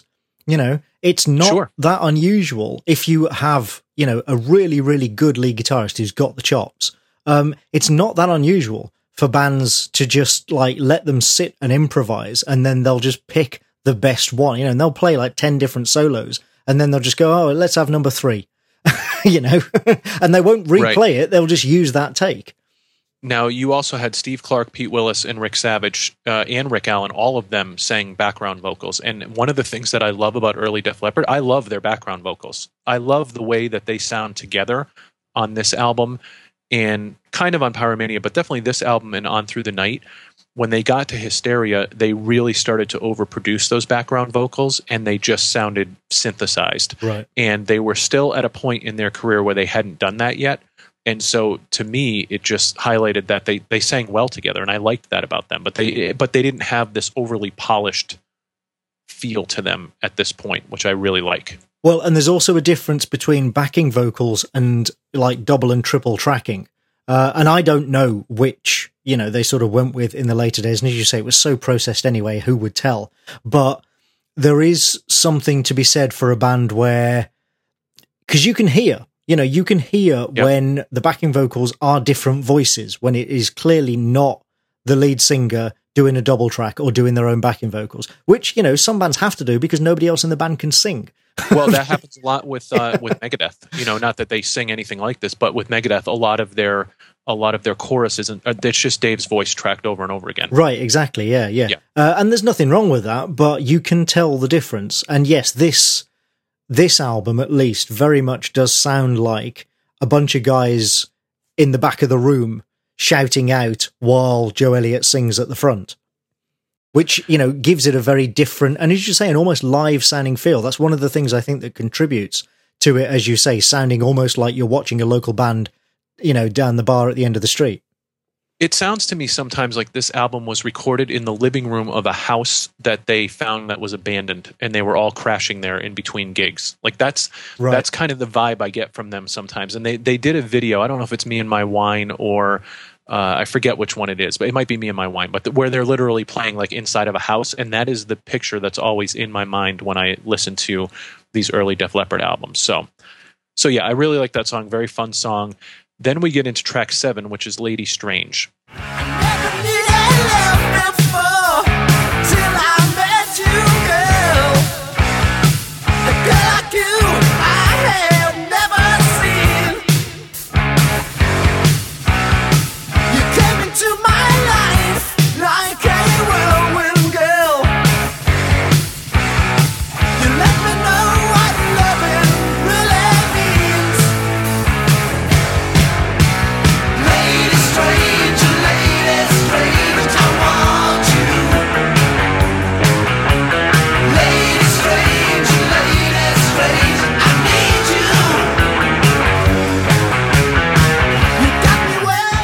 And for me, one of my top 5 all-time Def Leppard songs. Oh, really? This is one of the 2 songs on this backside of this album that I just adore.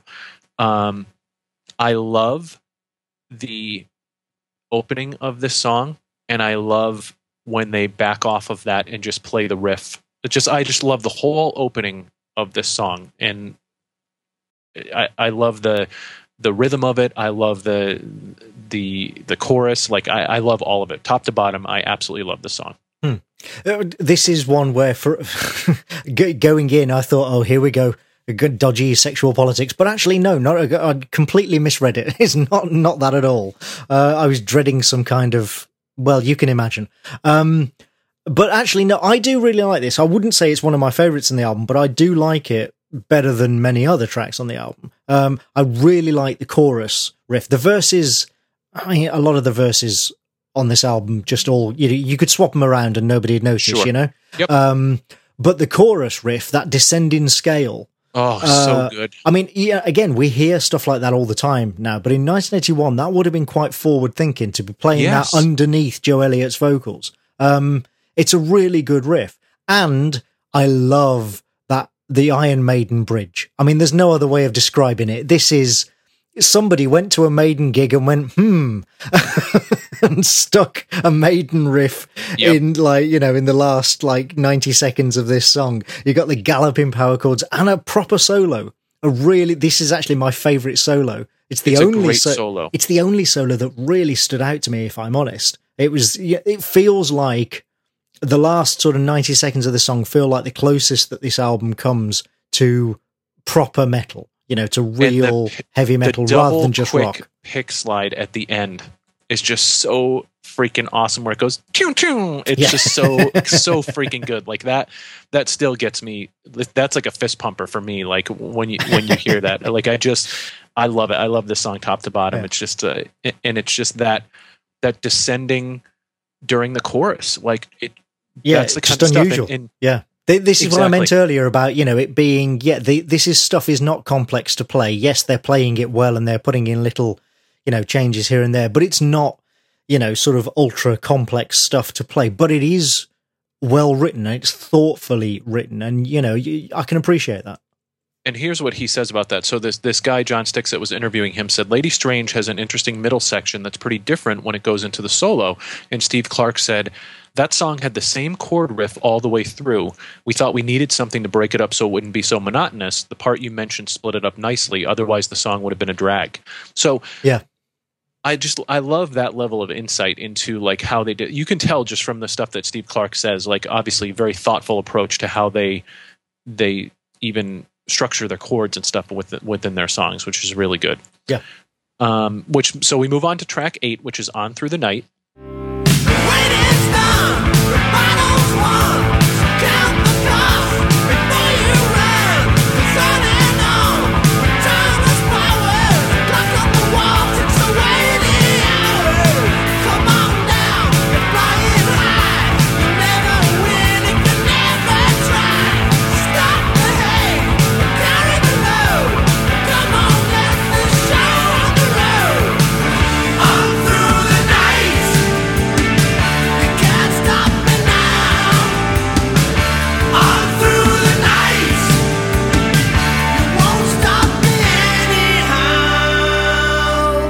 And On Through the Night is a nod to their previous album, which was titled On Through the Night. Although from everything that I've read, this wasn't a leftover track from the previous album. This was just sort of, they decided to title the song as a nod to it.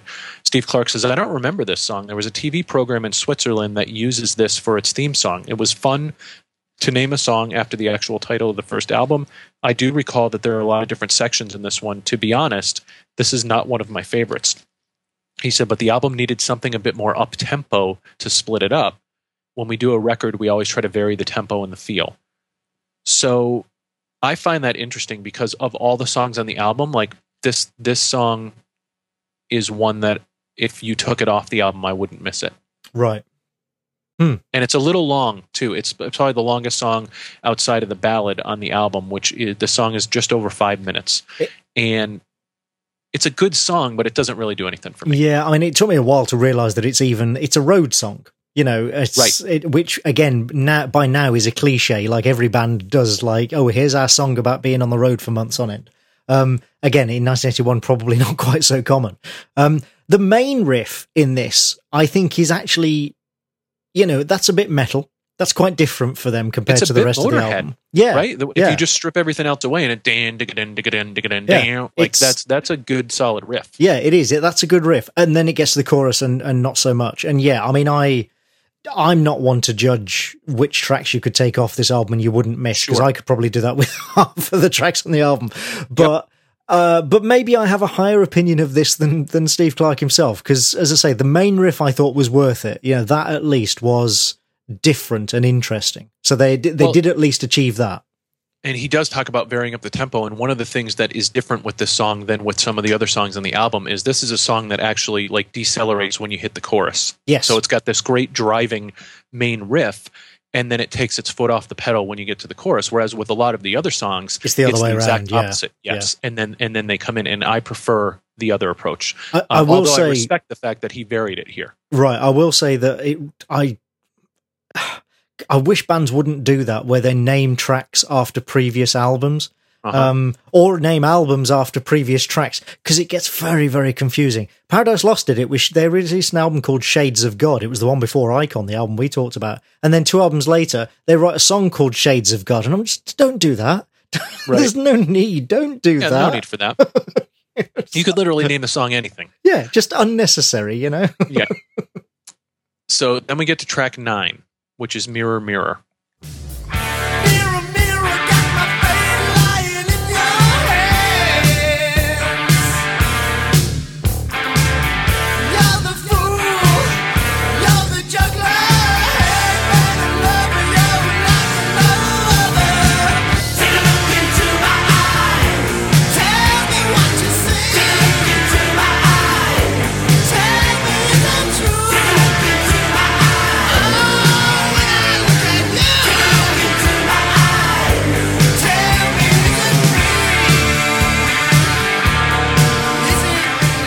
And for me, the second song on this album that is one of my top 10, top 5 all-time Def Leppard tunes. Interesting. I just freaking love this song. Okay. I love the intro. I love the way the bass and the drums kick in after they play the riff a couple times. I love the plotting chorus where, again, they're playing almost muted. You know, they're just barely accenting the bass and the drums during the riff, and then like when they kick in with the riff. I love the structure of this song, and to me, it's one of the songs where I feel like Joe Elliott has more emotion poured into this song than a lot of the other songs on the album. Like it just, I feel like I think he just sings better on this track than most of the others on the album. Frankly, I just think he does a better job of singing on this track than most of the rest of the album. Not that he's a bad singer, of course, but I think this is... the reason I say it's interesting is not because I dislike it, quite the opposite. This, along with Let It Go, is my probably my favourite track on the album. Yep. I think this is actually a really, really good song, and I'm just surprised that we both have the same favourites for once. And there's the subtleties like that when they do the chorus, when take a look into my eyes and it goes dun dun dun dun dun dun dun, like it creeps up on you because they play it harder and louder as he plays through that riff. Like it's almost like that riff is coming through a tunnel and it just explodes out the back end of it. And I love, it's got like this growly feel, like it's sort of creeping up on you. The guitars have got plenty of middle again. Yes. Very, very bluesy sounds to the guitars. I like that the intro riff is kind of slightly atonal. That's quite nice. The verse riff is just, again, you could swap that out with any other verse on the album. But the chorus, I agree. Yeah, the everything coming together, the riff, the lyrics, the melody, all combined. It's very catchy. It works really well. And the contrast in the riff from the high-pitched chords to the low single note scale immediately following for the second half of each line. It just works really well. There's something about that just works really well, especially with Joe Elliott's vocals. I was surprised, if I'm honest, sort of after I'd listened to the album a couple of times, that this is the only track on the album that I was humming. It's the only one where, the tune would sort of get on a loop, the chorus tune would get on a loop in my head. And then sort of listen, when I then listened to it another couple of times, making notes, I was like, actually, this is one of the best tracks on the album. Because it's the way they put it together. And like so what Steve Clark says about this is he says, this is one we still do live and everybody likes it. And again, he says this in 83. There's a section in here where we first recorded separate strings to make chords. And the guy who interviewed him says, I found it interesting that at one point the vocals and the guitar line were the same. And Steve said it was so simple that we ended up adding the guitars. If we had done something across it, that would have cluttered the song. You wouldn't have heard the vocals. We did it exactly the same and it worked really well. Interesting. Yeah, maybe that's because in the chorus, the lyrics are quite fast. He delivers them quite quickly. And maybe if the guitar was doing something different, it would get jumbled and you wouldn't be able to make out the words. This is one of the few songs that I pay attention to the lyrics in because I think it's about struggling with like substance abuse and stuff like that. He says one of the lyrics is mirror, mirror. I think so. He said this is the one that makes me think that. He says, mirror, I've got a note going like, I haven't got a fucking clue what this song's about. Well, he says, hang in there with that crack in your eye. You make me stumble, make me blind, time after time and line by line. So I missed that. I attributed that to him doing Coke Off the Mirror. But I just love that. And then my favorite part of the song is the way that it ends, where it gets very quiet and you just have the thumping bass. And then he says, take a look. And the thing kicks back in again. And you get this great sort of ending solo to the song as he's screaming over the top of it and they're singing the background vocals. Like it's just such a great song. I really, really love this song from Def Leppard. Like I said, one of my all-time favorites. And I think, unfortunately, for songs like Lady Strange, which I also love, Mirror, Mirror is such a freaking great song that it overshadows a lot of the other ones that might be considered classics, right? At least for Def Leppard on this album. So I'm just genuinely surprised that you and I, sort of share a favorite on an album like this. For me, it's there's an emotional hook with this song that the other songs don't have. Like, and I think that is Joe Elliott's performance. As I say, I think he just sings it better. I think this is his best vocal performance on the album. In terms of emotion, in terms of range, delivery, it's all just like, this is clearly his best effort. And he, the couple times I've seen them live, was not a great live vocalist. And I don't think I've never seen them live. Significantly better as time has gone on, although I have not seen them a lot of times, so I couldn't necessarily speak to that. But like, this is the Joe Elliott that I love from Def Leppard. This is the song I would point to if I thought of what I really loved about him as a singer. So, so that's a great tune. And then we get into the final tune of the album, which is No, No, No.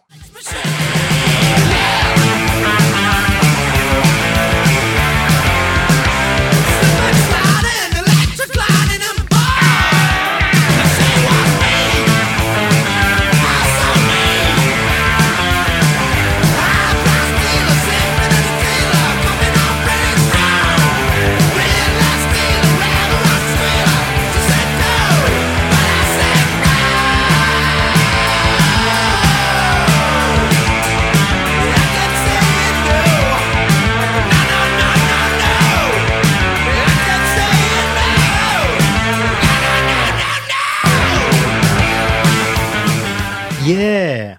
I do think I may have heard this one before, actually. But if so, it's like, you know, in the background of a rock pub when I was a teenager or something, you know. It's not one that I wouldn't, if you'd played it me, I wouldn't say, oh yeah, that's that Def Leppard song. But Sure. hearing it a couple of times, I'm like, actually, I think I probably have heard this before somewhere.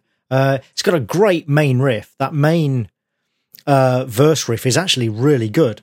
And then the chorus, ironically for them, like the chorus riff, I think is not very interesting at all. Although No. I do have to admire a song that actually slows down, not just slows down, but slows down to a sort of syncopated half-time offbeat for the chorus.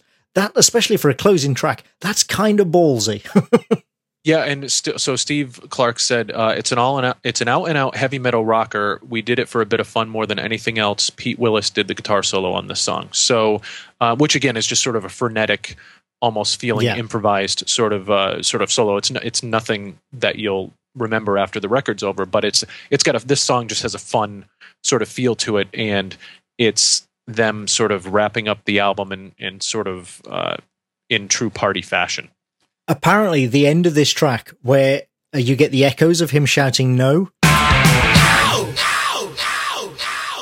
apparently on the original vinyl, that was cut into a loop. You know, I remember because it was the same on the cassette, and I had it. Oh, right, okay. Because, you know, on albums, they would quite often cut an endless loop in the groove at the center of the disc. And yeah, so it literally just went round and round with him shouting no endlessly. It's awesome because you get like 5 seconds of that at the end of the song in this version of the album, but like on the cassette, which is what I had, it just went until the cassette ended. So he just kept screaming no, no, no, no, and Excellent. that went all the way to the end of the cassette, which is really kind of cool. And again, to me, sort of encapsulates the level of fun that Def Leppard was having at this time in their career, just being a party band and playing. Obviously, for a couple of their members, they were having a little bit too much fun, but this is just it's a great way to end this album because it makes you want to start playing it over again. So I do like it, even though like this song is nothing super special. It's a fun way to end the album, and as we've talked about, album endings can be very difficult. Yep, and this is not a bad one. It's not bad. Yeah, I mean, you know, I would never say that it's like one of the best tracks on the album or something, but it's fine, you know, in general. But yeah, so overall, I was a little surprised that this album was better than I was expecting because I am used to the Hysteria era Def Leppard, you know, and I didn't realize that they had that kind of bluesy influence. I didn't realize that they were such glam rock pioneers and innovators, which, you know, as I say, gives me a sort of a small amount of newfound respect for them. But overall, yeah, it's not something that I'll be listening to a lot. Yeah, it's an album that for me, I still am a Def Leppard fan of this era of their music, and always hopeful that there'll be some sort of return to form. Although that's not going to happen now, you know, nowadays. But especially with two of the guitarists that were on this album, you know, one's left and one's dead, so forget it. Right, and it's clear that the guy they brought in, Vivian Campbell, is not one that they're letting drive their musical sound these days. So, so you're not getting that either because he can certainly shred. But yeah, I saw these guys a couple times in concert. Once, I believe, with Tesla. But the time that I was able to pull up the set list from is they actually played. We have a big exposition here in Western Massachusetts called the Big E, and it's like this agricultural and entertainment show held at a big exposition grounds over the course of like 2 or 3 weeks. And every once in a while, they'll book a big band to come in and play one of the days at this thing. And so it happened in 2000 that they actually got Def Leppard. Now, at that time, this was, you know, very far into the, you know, the pop version of Def Leppard, but they still played Let It Go, and they still played Bringing on the Heartbreak from this one. They peppered in a lot of Hysteria songs and Adrenalize songs and stuff like that, which were not good. So I wasn't a huge fan of this concert of theirs, but they still do keep a couple of the old tunes in the rotation, and the music sounds great. Joe Elliott, not so much at the time. again, but I haven't seen them recently. So Right, I yeah. would be interested in seeing Def Leppard again. They just toured through here, or they are touring in the next month or so with Styx and Tesla. Tesla is a band that I absolutely love and have seen before and would see again in a heartbeat. Styx I have never seen, but I'd like to see them just to say that I have seen them. But that's the problem with Def Leppard nowadays, is that they do arena tours and their tickets are well over $100. And for me, like, it's just not.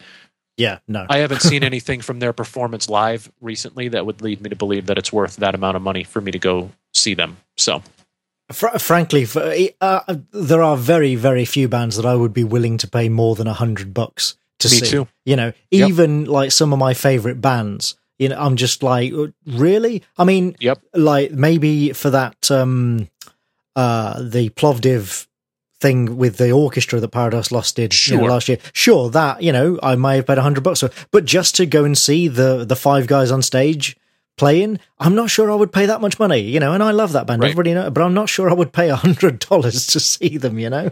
yeah, to me, even $50 is pushing it. You know, Yeah, like I think yeah. $50 or less is a reasonable price for a concert ticket. When we went to see Queensryche a few weeks ago, they were $25 a piece, and when you throw in the fees, it cost me about $85 for 3 tickets to the show. That's not bad. That's reasonable, I'll do yeah. that all day long. The Megadeth tickets cost me like $40.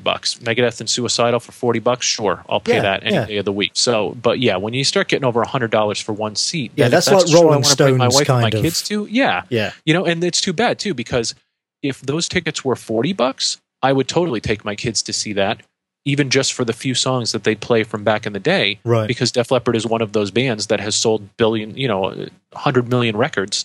It would be cool for them to see them, but I'm not going to pay, $300 for us to go To take the family, a Def yeah. Leppard concert, for crying out loud.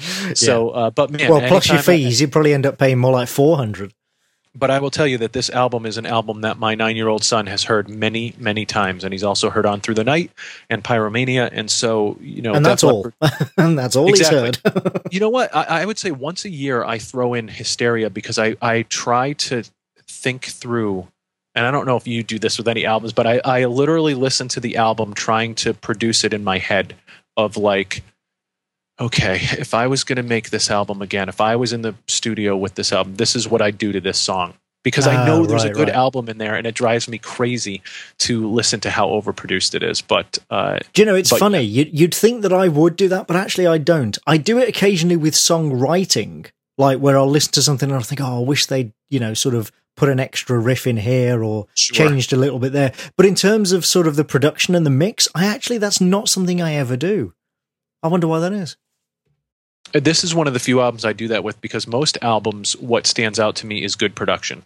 And I'll Right, be like, yeah. oh, wow, I really love the sound that they got out of, like Mutt Lange we talked about. I love what he gets out of these albums, but he also worked on Hysteria with them. And I'm sure there's some great documentaries out there about the making of Hysteria, but I can't bring myself to really go down that road. But Def Leppard will always have a special place for me. And this is an album that is one that I still listen to very frequently. So. Yeah.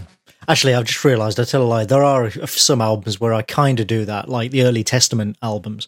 But it's I don't sort of get into specifics. I just listen to it, and every time I think, oh, I wish the production was just better. Yeah. Or just better. A lot of those early metal albums where, the bands were blowing half of their meager production budget on drugs and stuff like that. The early Megadeth albums suffer from that too. Well, and frankly, where people just didn't know yet how to record, how to engineer recording a lot, stuff like thrash metal. I think that really, a lot of it is just down to, it's nobody's fault. It's just that a lot of this stuff was so different and new at the time that people literally just did not know how to record it properly. And everybody was learning as they went, All right. Okay. I think that's enough for this week. So, one thing I forgot to mention at the top of the show, and that is, for long-time listeners, just to confirm, we are definitely doing the choice of format where we're putting out shows less quickly, so that we can incorporate your feedback into the show. So if you have anything to say to us about the shows, about this show, let us know, and we will, we'll get into that on the next show. The votes that we got from listeners were overwhelmingly, and by that I literally mean I think we had one vote from a listener saying that they would prefer to have the show put out, faster and they didn't care about the feedback. And to that listener, I can only say, sorry, but everybody else, literally everybody else who voted in the other direction. So that's what we're doing. So we were putting out shows hopefully every 3 weeks, maybe every 4 weeks. And, we'll take the time to get your feedback in between and, sort of talk about that a little at the start of each show. Yeah, and you mentioned, I know you're going to mention the Facebook and Twitter stuff too, but I know not everybody uses Facebook, so there are other places for people to give us feedback too. Exactly, yes. So thanks for listening, everyone. And remember, if you enjoy the show, please spread the word, rate us on iTunes, and you can support us directly at patreon.com/thrashitout. And if you want to get in touch, go to thrashitout.podcast.com for links to email and Twitter. So you can email us, you can tweet at us. We're both on Twitter. I'm not on Twitter 24/7, but I check my mentions. Even if I don't always check my timeline, I always check my mentions. So, you can tweet at us whenever you like, email us if you like, or of course, join the Facebook group at facebook.com/groups/thrashitout. It's very important that you put the groups in there in the middle, because we've read out the URL a couple of times and missed that bit. And I discovered today that if you do that, you go to a defunct band called Thrash It Out that split up like 2 years ago or something. Who's probably happy to be getting some emails and mentions now. So yeah, it's facebook.com/groups/thrashitout. All right. So homework. What are we going to talk about next time? Give it to me. Okay. And this was going to be down the list of Volume 2, but obviously with, the events over Christmas, I just, I had to push it up. So we are going to talk about Sacrifice by Motorhead. Awesome. It is from 1995. I was just looking that up. I couldn't remember if it was 94 or 95. It's from 95. Second album with Mikkey Dee as drummer. And again, this is an album that I could almost have an Unjustly Maligned, because I never hear Motorhead fans talking about it. And for me, it's like one of their best albums. Like you had the classic, we'll talk about this next week, but you had the classic era of like Overkill and Bomber and Ace of Spades. But then in the modern era, I honestly think this is like the best album they made in the last 15, 20 years. And I don't hear people talking about it at all. So I really want to sort of turn people on to this album. So yes, it's called Sacrifice by Motorhead, 1995. Go and grab it and listen to it in advance of the next show, and we will go through it. Awesome. This is excellent. I'm so happy to be back into it. And, if the length of this episode is any indication, I mean, obviously we are very excited to talk about heavy metal music again. So aren't we always? Yeah. All right. See you next time.